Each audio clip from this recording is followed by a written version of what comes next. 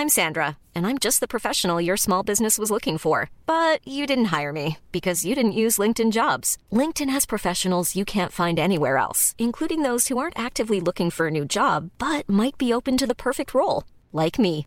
In a given month, over 70% of LinkedIn users don't visit other leading job sites. So if you're not looking on LinkedIn, you'll miss out on great candidates like Sandra. Start hiring professionals like a professional. Post your free job on linkedin.com/people today.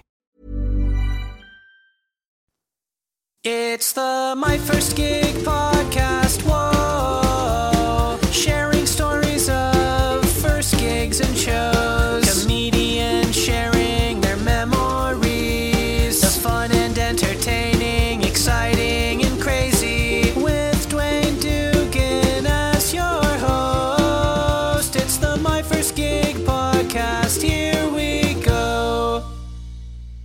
Hey, and welcome to My First Gig with Dwayne Dugan. Welcome back, episode 2, season 3. We made it, you know. Is this episode 20 or is it episode 19? I think this is episode 20. Oh my god, 3 seasons to get to episode 20. That's pretty embarrassing, isn't it? But we're here. Thank you for joining me. Thank you for coming to check out today's wonderful guest, Alison Spittle. It's been a weird start to this whole podcast, and I just mean like the series in general. I kind of stayed away from interviewing Irish acts. I think the only Irish acts I had on were Catherine Bohart and Ardal O'Hanlon. Ardal, when I interviewed him, was episode 2, was the day I met him. Maybe I met him once before, but it was the first time I ever worked with him, and it was like, right, grab him before you ever get to gig with him again. Thankfully, Cherry Comedy wins. If you're in Dublin, boom.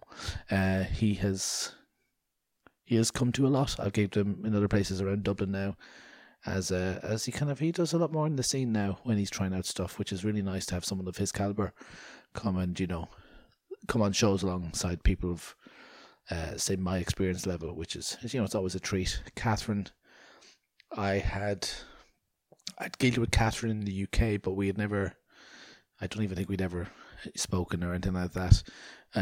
Maybe online or something like that, on Twitter or something. But I stayed away from the Irish acts, and I think it was more because I just wanted something a bit exotic, you know.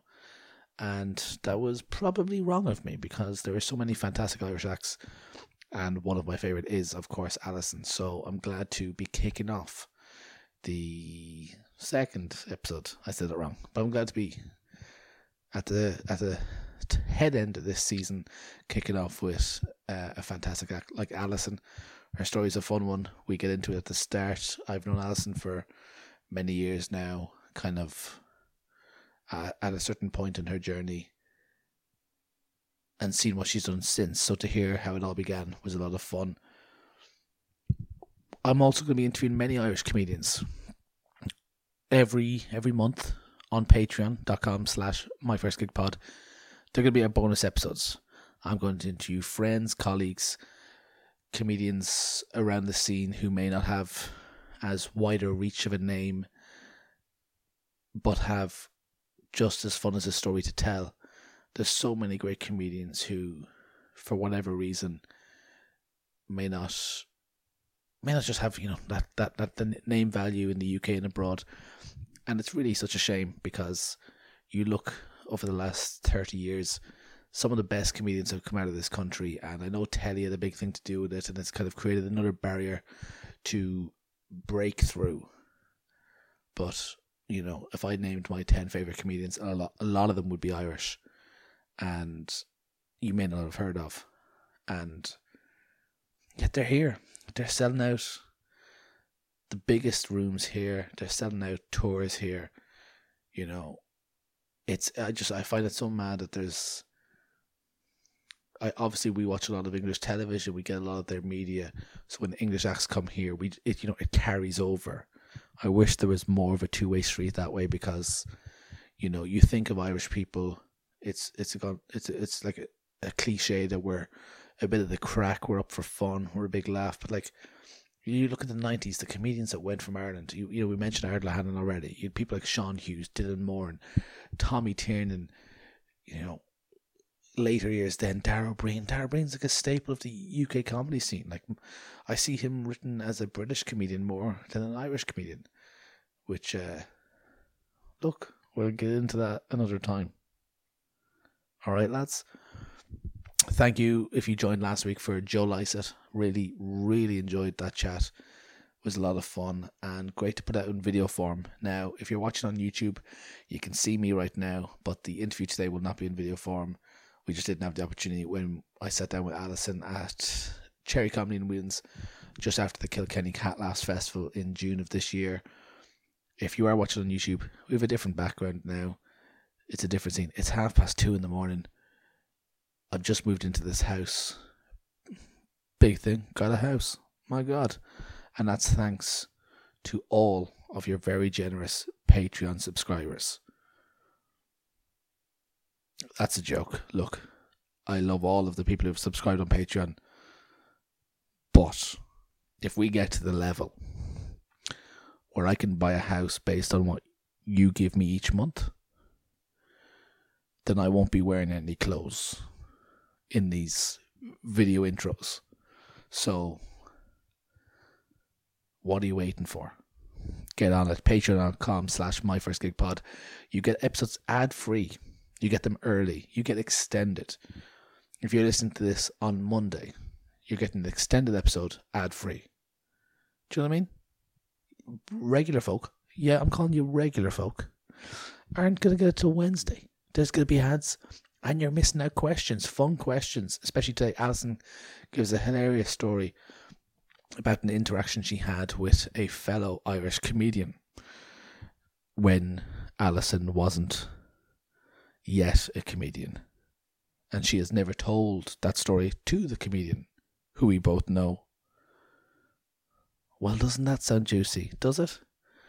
Should I say something like, find out who had sex with who? We don't mention sex, I'm afraid. But, guys, get on the Patreon, get ad-free, get early, tell your friends. If not, look, it's free every week. Hope you enjoy it for free. If you do enjoy it for free and you want to kick back, but you can't monetarily, then just retweet it, share it, tell your friends. You know, word of mouth is key in getting this back off the ground after 2 years out. And I ain't going nowhere. But it's nice. As I said, bought a house. What's that about? Like, I'm sitting here. It's a really weird setting. Got a wall. That's my wall. You can see part of the door there if you're watching. I own that as well. We're in the sitting room / temporary office. You can't see this, but you're actually, if you're watching, you still can't see it. But if you're listening, the camera is resting on a tripod on the side of an IKEA box of wine glasses that is on top of a mattress on a bed in the middle of the sitting room.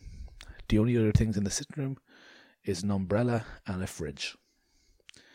Fridge doesn't fit in the kitchen, alright? I'm here, I'm holding the mic stand because I don't have enough depth in the bed to place it there and also be in frame. So it's a professional setup. And that's actually what I'm saying. Never mind getting me topless. Let's get me a desk. Patreon.com/myfirstgigpod. Get ad-free, early access, extended and bonus interviews with members of the Irish comedy scene. It's been a mad week, not just with the house. I don't know if you know, but I'm in a bit of a celebrity couple. No, I'm joking, but my girlfriend is a fantastic comedian. Fiona Frawley is her name, and she was the support this week for not just Alan Carr, but also Doug Stanhope. She did Alan Carr's tour support in Ireland, and then Doug Stanhope's Dublin date. And it's 2:30 in the morning after the Doug Stanhope date. He gigged earlier tonight, and I'm a bit locked. And it's 2:30, and it's a bit late, but I have to get this out for 6 a.m. So I kind of wish that some of you didn't subscribe on Patreon, because then I would just pretend and backdate it. But we do. After one episode, there is there subscribers. So join them. You won't be the first. You won't be the last. You might be the last, but you won't be the first. So look, there's a train coming. You don't need no ticket. You just get on board. But buy a ticket, please. But yeah, a couple of fun nights. We were chatting with Doug Stanhope after the show, and he gave us a bottle of vodka, which is very nice. Now, admittedly, 80% of it was drank by him on stage.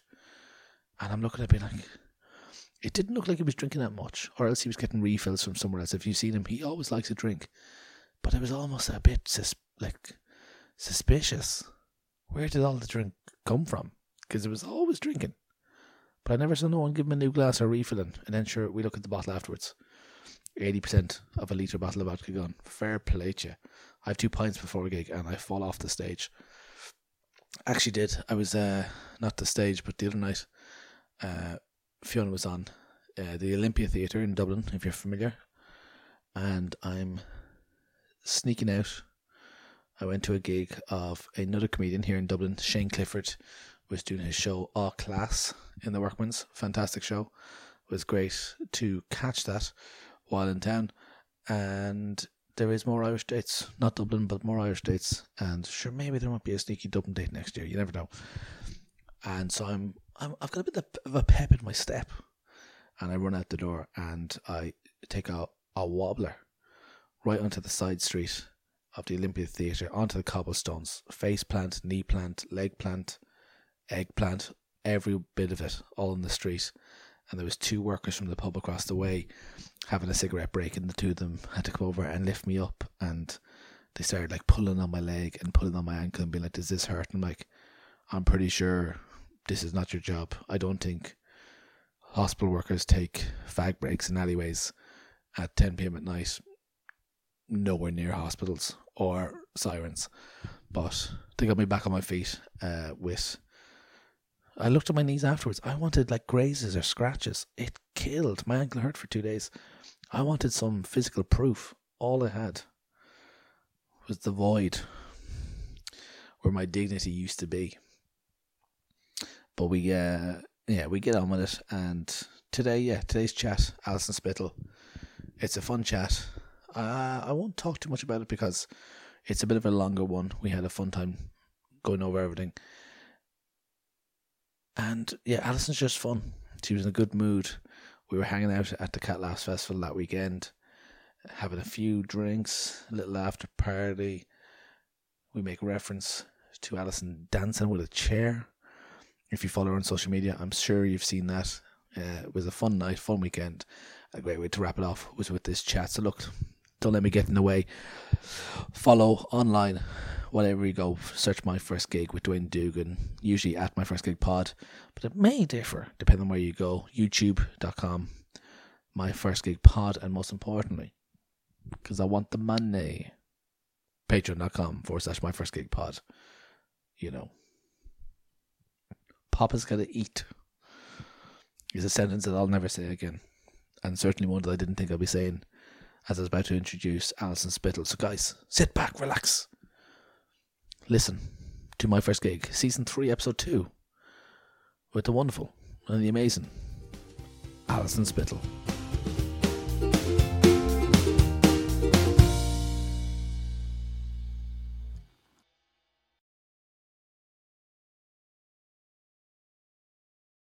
I was saying this to somebody the other day about the early days of Cherry Comedy. We actually set a rule that we wouldn't approach people for gigs, and indirectly it was you that started that rule.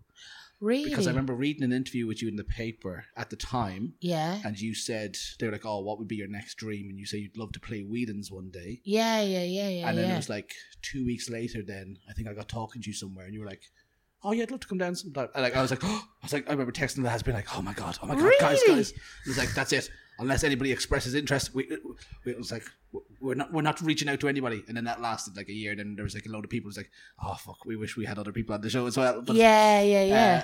So yeah, I remember that. It's funny looking back that like, yeah, when I met you, your dream was just to play Whedon's one time. Yeah. And now it's been like years later, and it's TV shows, Vicar Streets, tours, huge podcast on the BBC. Yeah. It's like, oh, thank you. when you look at it from just now and then, and it's not a long time. No, it's a lot of stuff in a short space of time with a pandemic in the middle of it. I think like I just I really like the venue wheelings, and I kind of like, I'm not really a big picture person. Yeah. I'm more of a kind of like, that looks fun, I'd like to do that next or whatever, and then do it. And I have this like, I think a lot of comedians and people in general have this like weird kind of like push-pull love-hate thing with like, you have confidence in yourself enough to do comedy, but also you hate yourself enough to do comedy kind of thing. Yeah. I love hearing about people's like daydreams of what they would like to do. And I think it's not embarrassing to have daydreams, but sometimes I think it's embarrassing to have ambition. Yeah. In a way. I think certainly in this country. Yeah, and I can't get over that. Like I got called arrogant once for having ambition. Really? It was like, why aren't you just happy with the straight and narrow, whatever comes your way kind of a thing? I am. And also like, I've definitely balked, I'd say. I have balked at people. Is balked the right word? Like B-A-L-K-D? Like when people have ambition, sometimes I'm like, what's up with them? Genuinely. Oh, it works two ways. Yeah. It's like, I go, God, of course, believe in yourself, you shouldn't. And if somebody does, I'm like, who the fuck did they It's there? mad, isn't it? Yeah. So like, and I think that's actually hindered definitely like my career, and hindered like my human interpersonal interactions with people and stuff.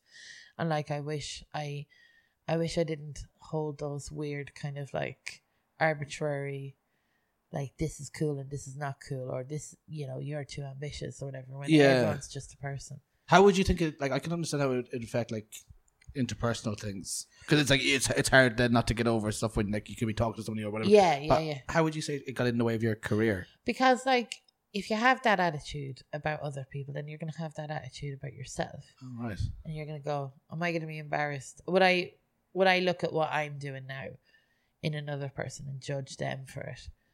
And it's definitely been things where I've not tried hard to, you know, do stuff. Like, I kind of wish I wasn't Irish in a way. Do you know? But I am.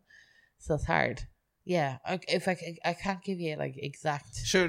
You know what I mean? When I said the stuff at the start about what you've accomplished over the last couple of years, Yeah. was that a bit embarrassing? Yeah, it was. But isn't that wild? Yeah, but I've learned not to go, because what I've done sometimes is someone pays me a compliment, then I'll go, no, well actually I'm a real bad person in this way, and then I'll tell you.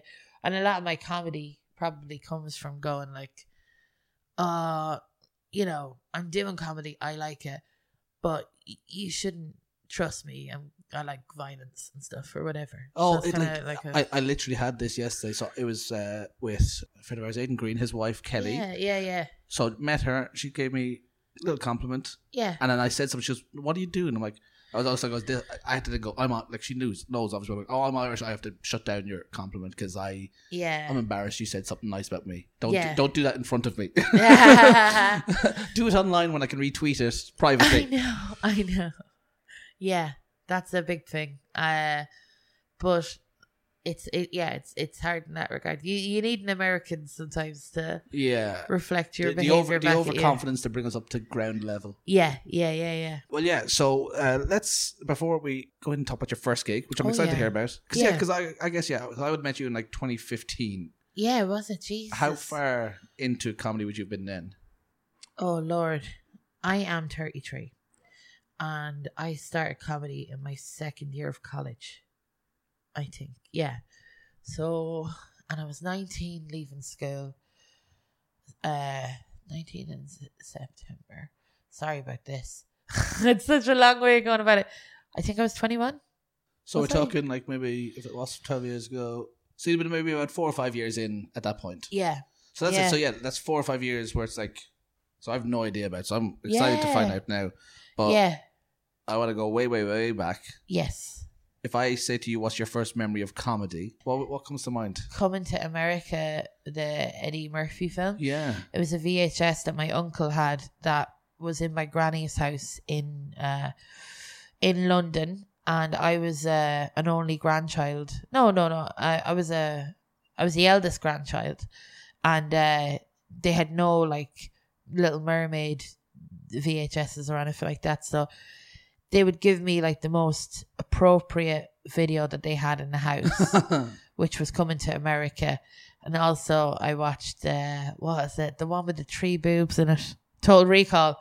Love that film. I'd say those 2 films have definitely made me as a person. It sounds like one of those wasn't child friendly now that you're saying, or child appropriate. No, it wasn't, but it was, yeah, but that wasn't. And you know, Coming to America isn't that child appropriate either.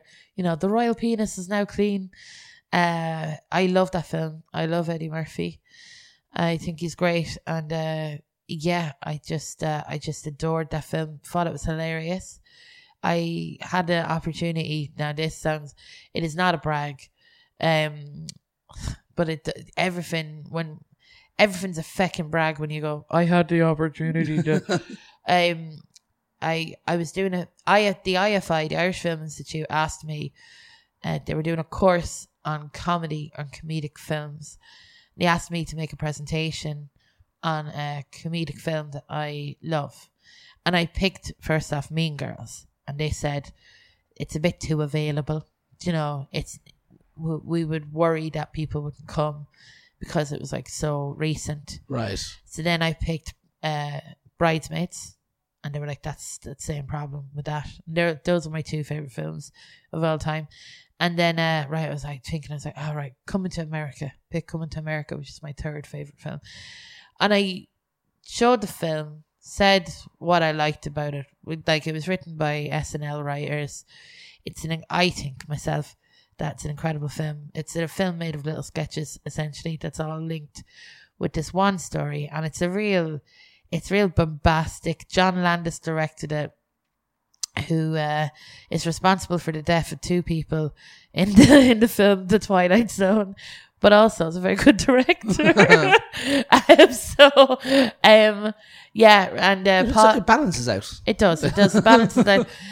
Paula Abdul did like choreography. Your man Nile Rodgers did the composing. Yeah, I love it. It's the 80s. It's and it came out the year I was born. And I love the film. I think it's great. I think it's real social commentary and all this stuff. Well, what's funny is I'd never seen that film until it was your co-video party during the really? lockdown. Yeah. Oh wow! Now, you watched it, yeah. I bet you 10 quid. Me talking about it this way, you're like, it was grand. It was a grand To film. be honest, I am dreadful with films. If I saw a film this morning and you were talking about it now, I'd be like, Jesus, I didn't see any of this. Yeah, no, that's cool. I retain that's no information. Cool. Yeah. I remember Fiona liking it, so it's like, yeah, that kind of. So I go, yeah, it must have been good then. So that's all my memory of it. Yeah. Like there's problems with it. Like, and I watched Coming to America, which is the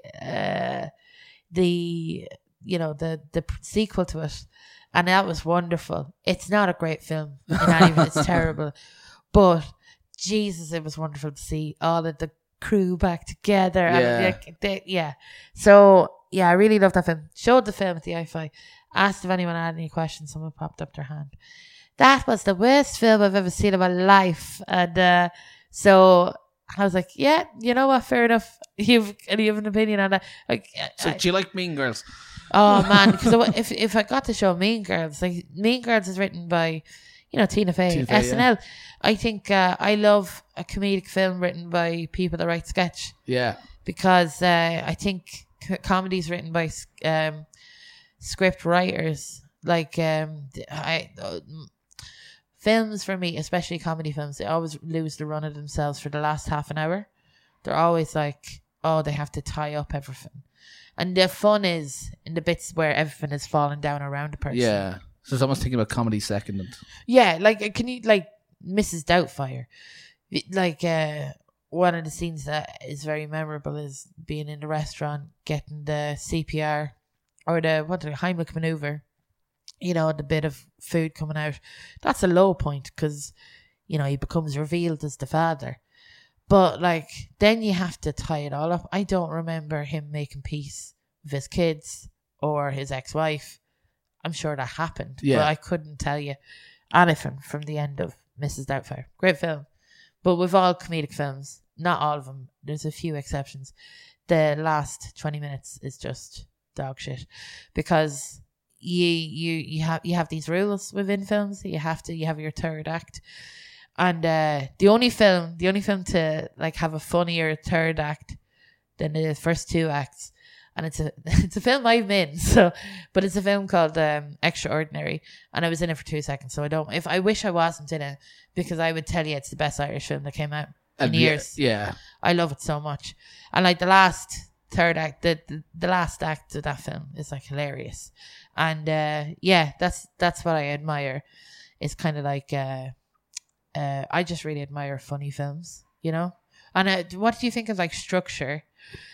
Like, I'm a very face value guy a lot of the time. Yeah. So structure could be lost on me.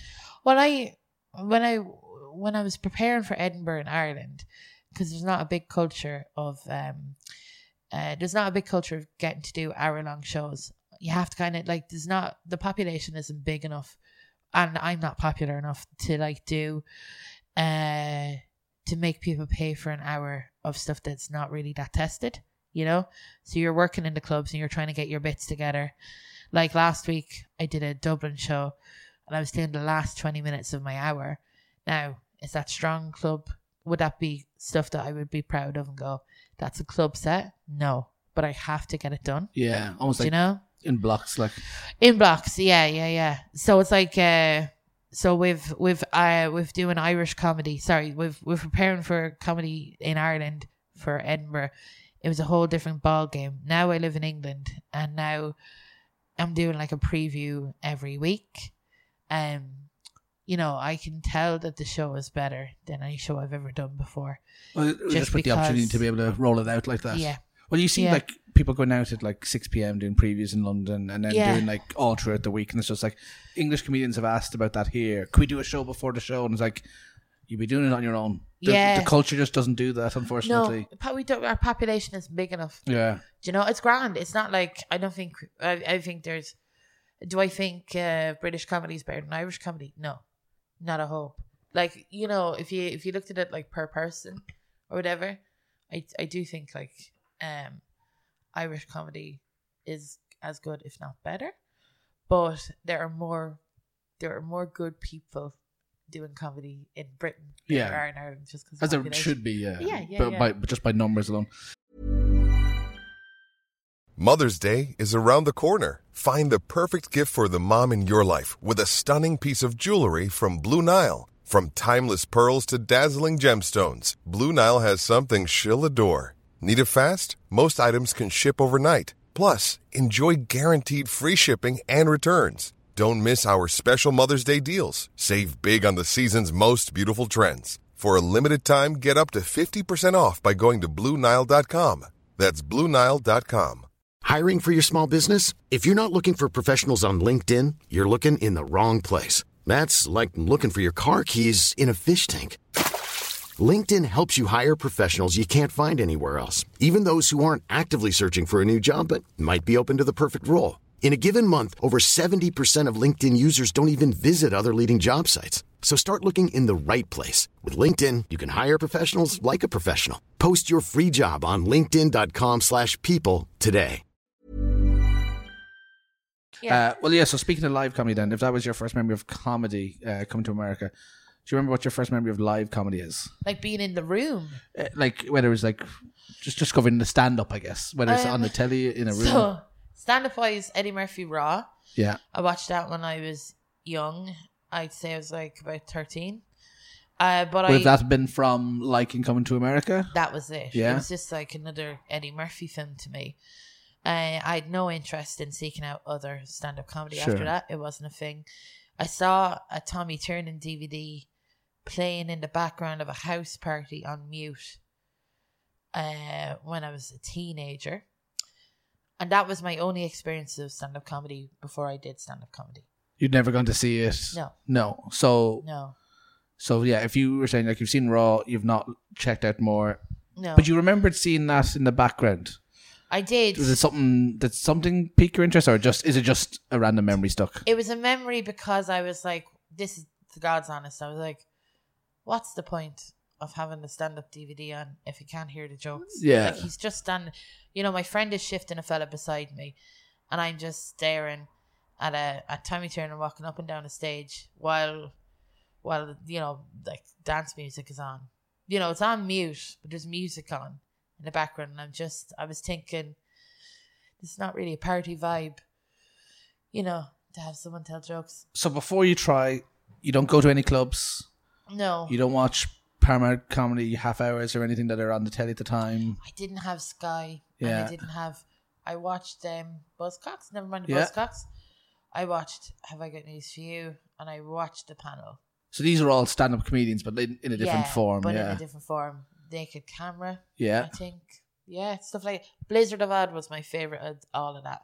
The Colin Murphy vehicle, where he would show videos and stuff. I thought that was the best thing that RTÉ had made. So there's keen interest in comedy. Yeah. Certainly, yeah, you mentioned the panel and the Blizzard of Odd, Irish comedy then, and obviously the more wider UK ones. So, but no stand-up. No stand-up. So I guess, how did you end up on a stage? Well, I was in college in Ballyfermot, College of Further Education. It's a lovely third level institute behind the Tesco, and I'm very proud of going there. I love it. And I had to go get work experience in radio because I was studying radio, and I did work experience in a place called I-105 107, and I was there for a week. And on the second day, I was chatting to a guy who I was shadowing. He was like a DJ called Simon Murdoch. We'd just be chatting during the songs, and we were chatting, and he goes, I was chatting about soaps. And he said, do you want to go in the next segment and talk about soaps? And I was like, yeah. So I did that. I was chatting away to him. And then actually Keith Walsh, who's doing the gig tonight, he's a breakfast DJ. He popped his head in and said, Alison, do you want to come in earlier tomorrow and come on the breakfast show and talk? And I was like, yeah, no bother. So my mum gave me a lift in like an hour earlier to go on the breakfast show. And I was just talking about my week or whatever. And then they brought me in for a meeting then, and they said, do you have any days off during the week? Like, and I was like, yeah, I don't have college on a Friday. They're like, why don't you come in and do like a segment on the breakfast show, and you can get a bit of work experience, you know. So I did that for 2 years, doing that. And Bernard O'Shea was the other DJ. And like one time during the show, it was very loosey-goosey. Oh, Jesus, the show was mad. Like, there was a segment where Bernard, because Bernard lived in Dublin and would drive to Athlone, and he would look at a house on the side of the motorway, and he imagined what was in that house and who lived in that house. And like, he would improvise a soap opera, and then people would be texting in going, what happens next? And so it was that kind of thing. And one day he challenged Keith and I to do stand-up comedy, and he got us a gig. It was supporting PJ Gallagher it was in Portlaoise. And Keith Walsh gave me a lift down, and Bernard told me, write 5 minutes, put your best joke last, your second best joke first, and whatever you want in the middle. I was like, okay, cool. And then I'll be walking around talking to people in the radio station going, have you seen like stand up? And like one woman was like, yeah, I've seen stand up, and like there was a guy who went on, he did like paedophile and suicide jokes, and it really lost the crowd, so like I would recommend you don't do that. So then my first joke in Portlaoise was, I've been told, it's my first time doing stand-up comedy, I've been advised not to do any paedophile or suicide jokes, which brings me around to my first joke when Gary Glitter came round to my house and put a pencil up each nostril and slammed his face off my dining room table, which was and I said something like, which ruined a confirmation. It was some sort of thing. It's not the best joke, but it got laughs because I'm 21 and I'm tiny, curly hair, you know, fat, just like innocent looking. Do you know what I mean? And I would say this like hyper violent thing. And then the rest of it was like just anecdotes about my granny's drinking problem. And I remember I only did the gig because I wanted to meet PJ Gallagher off of that show. Like a camera, yeah. Yeah, and then like I did it, and I didn't feel nervous about it because it wasn't a thing I had any interest in ever. Well, that's what I was going to say here, because like between going on the radio and doing this, the one thing you're going to go, I was asked to do this, I did this, I did that. There seems to be no like hesitation in you. Was there, or is that just kind of a quick way? Because like I can imagine especially the way Ireland is. Yeah. Oh, would you go and talk on the radio? Like, oh my God, no, I couldn't. You know. Like, oh yeah, no issue with that. Just I never had embarrassment really that much when I was younger. Were you like a performer in the house or a show off or any that kind of thing, or like a joker or a messer? Yeah, I my cousin Anthony is like 9 months younger than me, and we had this, and I mean, this family are like our family friends for ages, and they still are. But they had like the latest PlayStations, a room full of Barbies. They were lovely people as well, but there was and I knew that I could make them laugh, and Anthony could make them laugh as well. And I think I found myself like in competition with him, trying to make them laugh more than him, because I just wanted to stay at their house longer because they had stuff. Yeah. And I didn't have stuff. And also they were good crack. But it definitely was a thing of like, I do remember like standing in the sitting room and kind of like telling stories to their older sisters and stuff. And just, I remember once I made her second oldest sister like get sick because she was laughing. And it was just a story about me shifting someone. But it was like really embarrassing. And that was good crack. So that tells you there, yeah, if it's like an embarrassing story, but you've no problem telling it and like showcasing it. Yeah, I've never, because I grew up in a village, and like the village is lovely, but there's a big element of shame involved in stuff. Yeah. And I found my best weapon for like, and I grew up in like in a council estate, and like, you know, I couldn't fight well or anything like that, but I definitely became very like, you either got bullied and worried about it, do you know what I mean? Or you would just not let anyone ever make you feel bad. Shrug it by off. By just going like, yeah, I did that, I don't care. Yeah. Do you know what I mean? Like, okay, yeah, whatever. You know, and I would dress the way I wanted to. And also because the village was so small, like it wasn't like you get to choose what type of friends you have. Yeah. It's not like Dublin where you can go to the central bank and go, you like the same genre of music as me, we're gonna hang out. Who's the same age in this town? Who's the same age and who smokes fags? Yeah. Do you know what I mean? So I just used to smoke fags and like the Smiths and like all the stuff I liked. But you know, and like your friends don't give a shit in the end. And then when other people are like weird with you, they're like, leave her alone, she's grand. Do you know what I mean? Yeah. So I think I had that with stuff. I think I have this thing of like, it's annoying. I definitely am up for doing stuff all the time. Or yeah. I do stuff because I kind of don't give a shit. But I wish I utilized that better. Do you know? Like in my version of not giving a shit is like picking up a chair and like dancing with it and stuff. As I saw you do last night.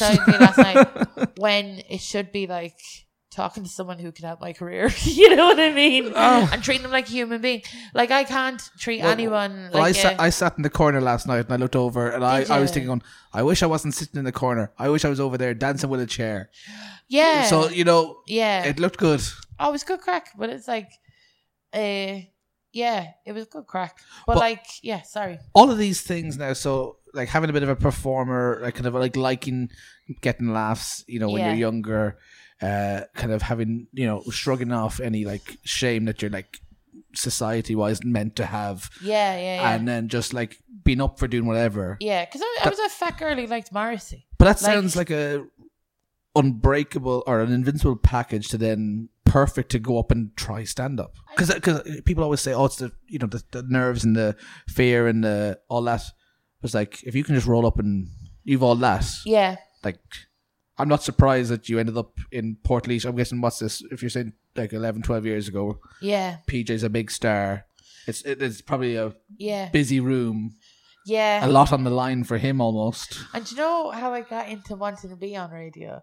Was I was on, so 2FM, I texted, Ricochet used to have an evening show where he would ask questions and people would text in their answers. Yeah. And I texted in an answer, and it was actually like, what was your favorite character played by multiple actors? And I said Soap Star Children, and I typed it in and I go, because once children grow up in soaps, it feels like there's a nuclear disaster where they get abs or some shit. I was being like funny or whatever. And then they rang me up like 10 minutes after, and like, do you want to come on air and talk about that with Ricochet? I was like, oh yeah, I'll do that. Of course. And then I walked into the basketball court of my estate, because it's the only place you can get reception, and I was chatting away to him. My friends are like sitting in the sitting room, because fuck all happens to us. Yeah. Do you know what I mean? I was really excited. They were in the sitting room like listening to the radio, and I was out in the basketball court talking. And then I got a text, and this is, I'm 15, right? And they text me then, they're like, do you want to come and review films for us? And I was like, yeah, no bother. So they used to send me a little checkout in the post. I used to go watch films in the cinema. And then on a Wednesday during double German, I would ask to go to the toilet at like 2:15 or something like that. And then I'd wait for 2FM to phone me, and I'd review films in the bathroom. Like I'd be reviewing. Then I'd go back in, and then the teacher was like, you're leaving every week to do what you do. And I was like, oh, sorry, I was going on the radio. And they're like, what? And so it was mad. And like, they brought me up to Dublin once to like review Christmas singles as well. And I got into like, I was 15, I had these strong opinions about stuff. I would debate people and everything. And I brought up my friend Rosie with me, and we got Naked Camera signed DVDs. Yeah. As like a package. And then I lost my phone, and never, like with 2FM or anything like that, never contacted them or me. Do you know, it was like a Because that was the end of that. The contact was purely that phone. Shit, and then I was like, do you know what? I liked going on the radio. I'd like to do that in college, because I just really fucked up my evenings there. It's funny that you say that. Yeah. Bernard dared you or Keith. Yeah. So we both did it. Oh, so Keith did do it, because I know he's kind of starting out recently. Yeah. So He never. I don't think he did it after. I kept going. So that's funny now that he's here now tonight. Yeah. Yeah. He'll be on just before you tonight, actually. That's amazing. I did with the feeling of doing the anecdotes and getting laughs, and like I was very nervous.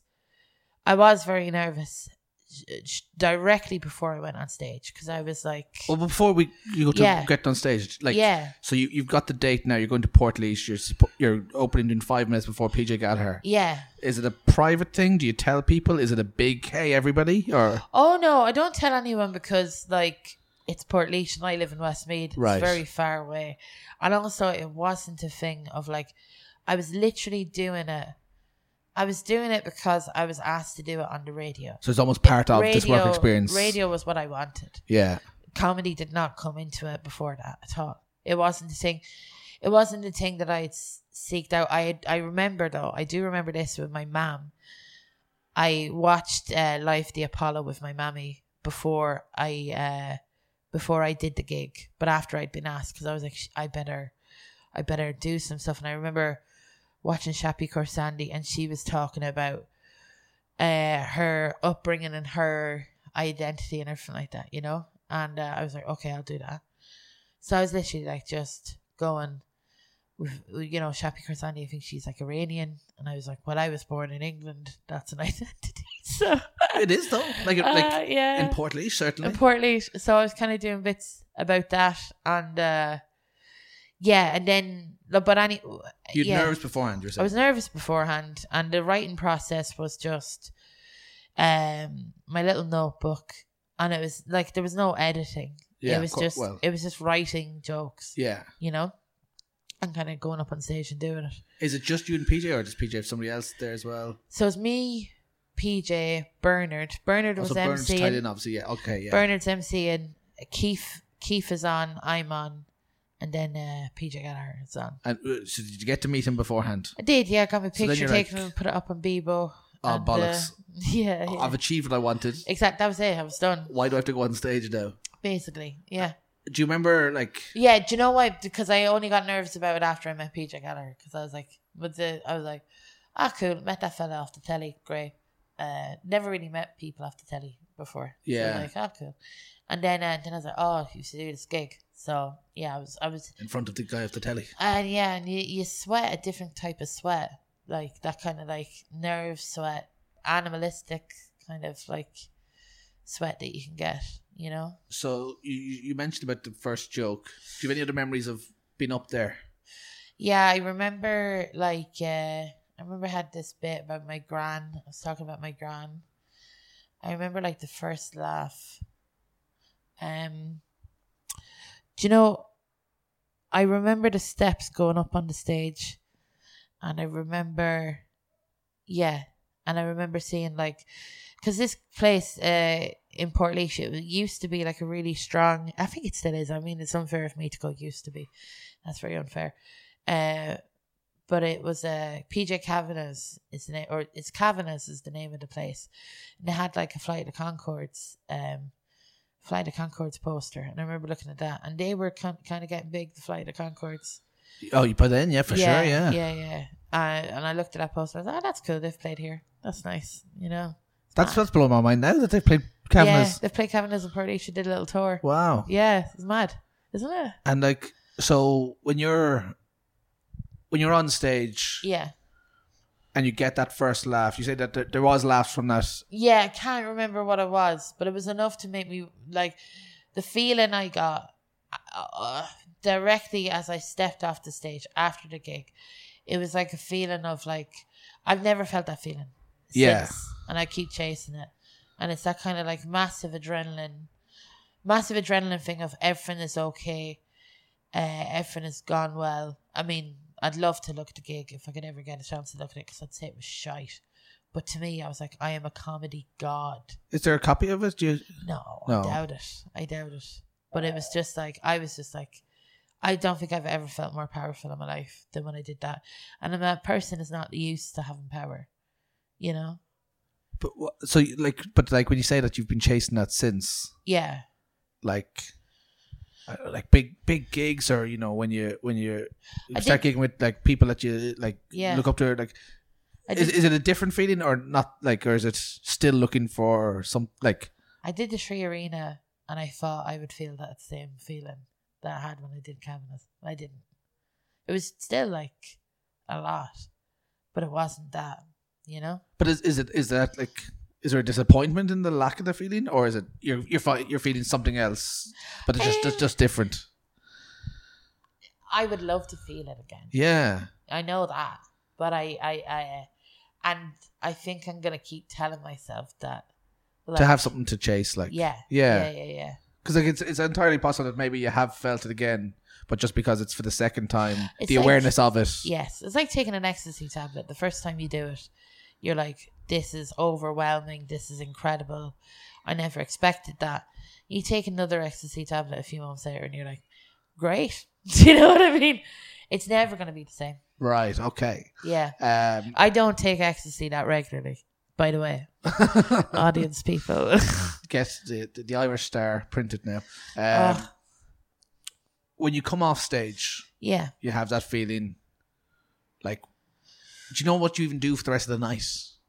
Oh Lord, I watched PJ Gallagher, and so I think that was my first live stand-up comedy. Was watching like people on before me.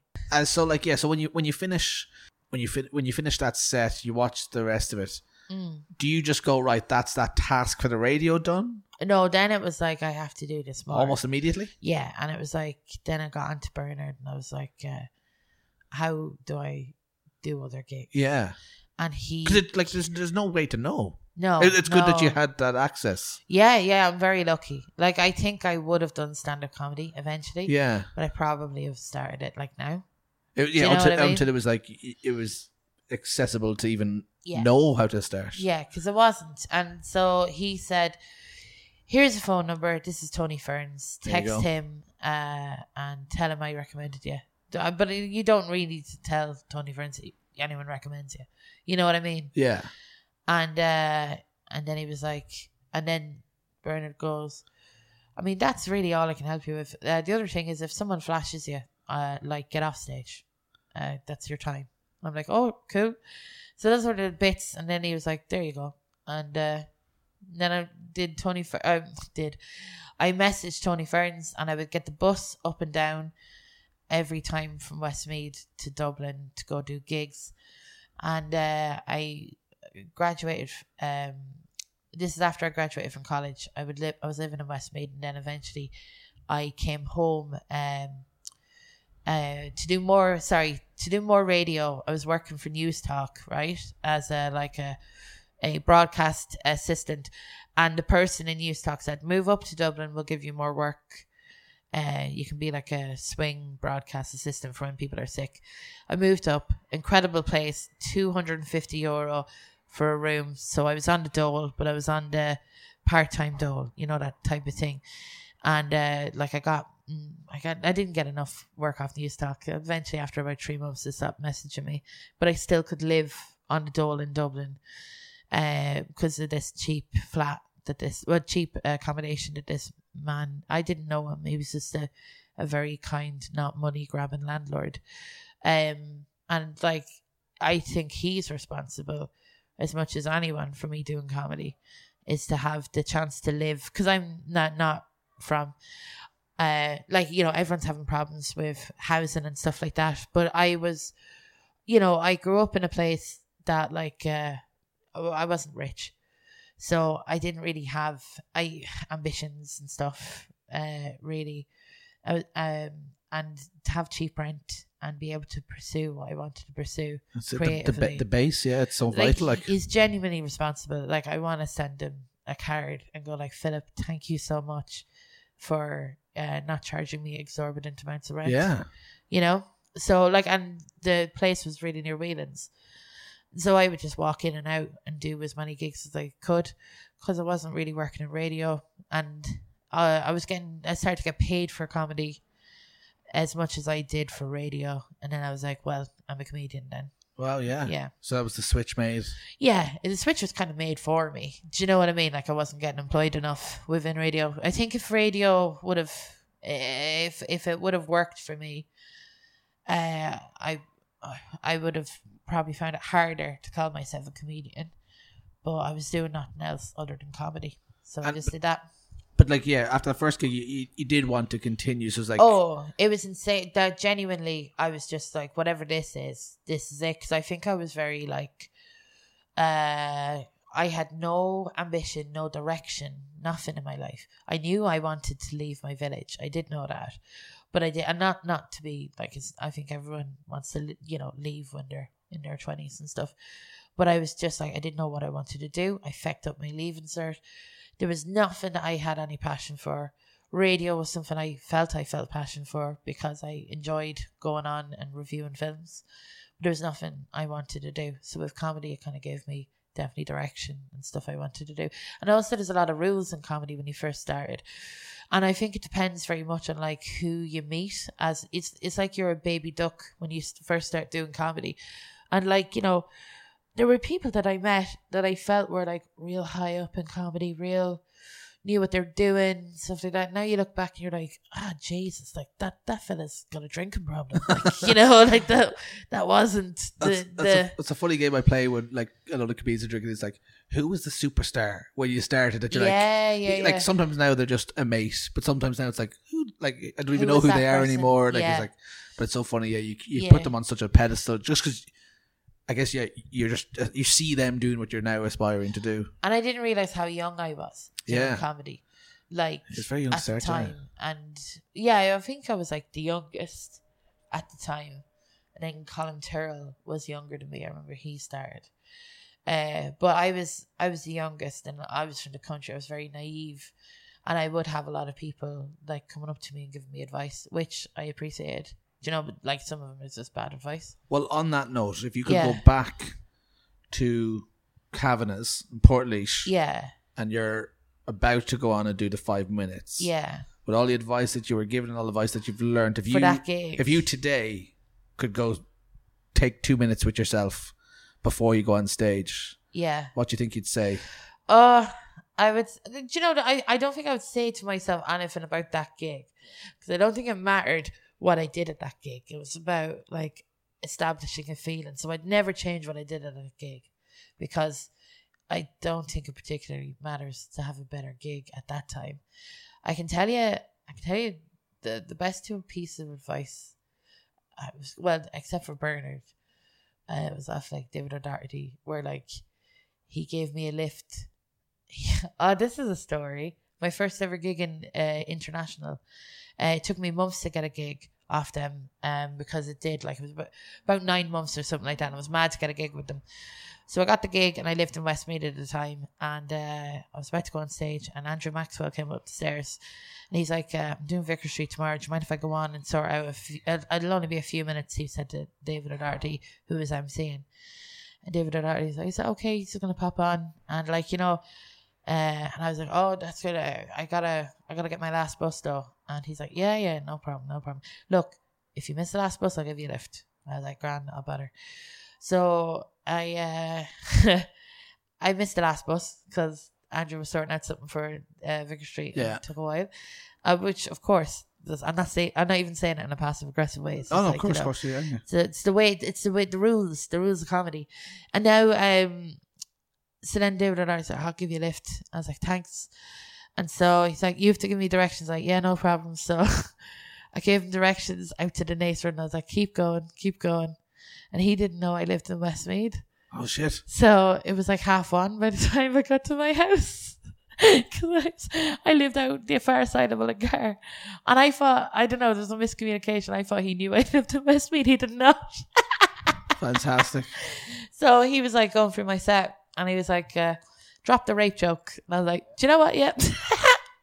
Because when I first started doing comedy as well, and it's the same with the Gary Glitter thing, I used to love Monkey Dust, I used to love South Park, all of those shows that were about horrible things. Like my favourite type of joke was paedophile jokes or something like that, you know? And I had a very dark sense of humour. So I thought that stand-up comedy would require me to do that. It felt like being a baby, actually, and like having a crap in your nappy, and then you're like, I could put my hands down there and I could put my hands in that, you know, and just pull out crap out of my nappy, because you can do that. I know this is a really weird analogy. I'm very hungover. What I'm saying is, sometimes you see a child do something disgusting. Yeah. And in your head, you're like, why is that child doing that? And it's because it's never occurred to the child to do that before. Now it's doing it. And you can tell the child, that's disgusting, that's wrong, and here's why. And the child will go, yeah, actually, fair enough. I won't put my hands into my own crap. So have I made myself clear, or is this a weird analogy? Well, I wonder what David O'Doherty said. He didn't say that. He did not say, he said drop the rape joke. He was like, it's not good. And I was like, it doesn't suit you, you know. And he said, like, you know, it changes your relationship with the crowd. Yeah. And he was so right about that. Like, that I already regret that analogy. But that is the analogy I'm sticking with. And that's the analogy that we'll end it on. Yeah. So that was your first gig. Thank you. Thank you so much.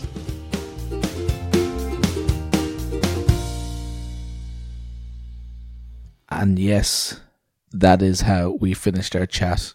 I didn't even say goodbye to her. I didn't even introduce her on stage later that night.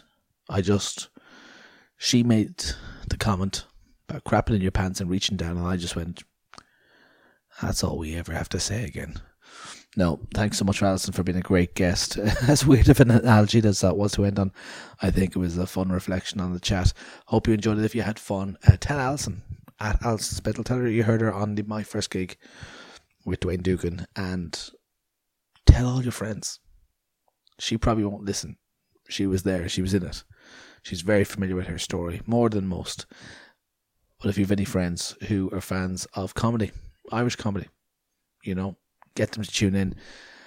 It's a long episode, kept it a bit heavy with the plugs at the start. You know where to go. Next week's guest, right? I haven't actually decided who next week's guest is, as I said at the top of the podcast. It's 2:30 in the morning, but that was an hour chat, so let's say it's 3:30 in the morning now. Oh God, yeah, 3:30 in the morning. Let me guess, who's next week's guest? Who will we make it? Somebody fun? They're all fun. Too many to choose from. But if you've been listening this far, then you deserve a treat. So in that case, I will tell you that my first gig guest next week is the amazingly, hilariously talented and unique, wonderful performers Flo and Joan. Recorded the chat with Flo and Joan at the Paddy Power Comedy Festival earlier this summer. They were over doing a couple of shows after selling out their solo show in Whelan's earlier in the year. They were amazing. They've been doing the podcast rounds. You know, a few weeks ago they did Rahula Slipper with Richard Herring. Last week they did Off Menu with James Acaster and Ed Gamble. but you always save the best to last. So next week, September 21st, My First Gig pod with Flo and Joan and Dwayne Dugan. Check it out. Get it early, ad-free, and extended with bonus questions. And hopefully I'll have a bonus episode out maybe that week as well. Patreon.com/myfirstgig. Tell your friends. Tell everybody. But most importantly, hope you had fun. Hope you enjoyed it. If you're watching on the YouTube, I can literally see the bags on my eyes. It's very late. I gotta go to bed. I'll see you back next week. Do you want classic episodes? They're all up there. James Acaster, Ardla Hanlon, Catherine Bohart, Laura Lex, Sean Walsh, Jamali Maddox, Todd Barry, many others.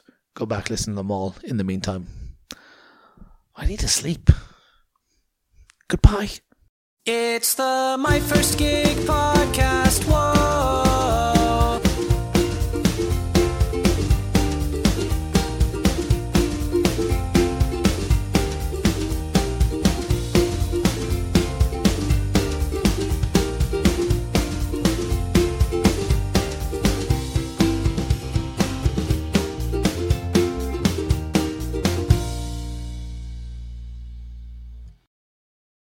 You've been listening to My First Gig with Dwayne Dugan on Acast. Follow online at My First Gig Pod or at Dwayne Dugan. For classic episodes, ad-free, early access and more, head to myfirstgigpod.com. This is My First Gig with Dwayne Dugan, powered by Acast. Enjoy.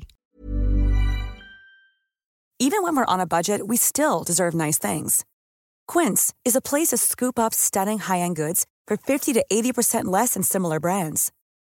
They have buttery soft cashmere sweaters starting at $50, luxurious Italian leather bags, and so much more. Plus, Quince only works with factories that use safe, ethical, and responsible manufacturing. Get the high-end goods you'll love without the high price tag with Quince. Go to quince.com/style for free shipping and 365-day returns.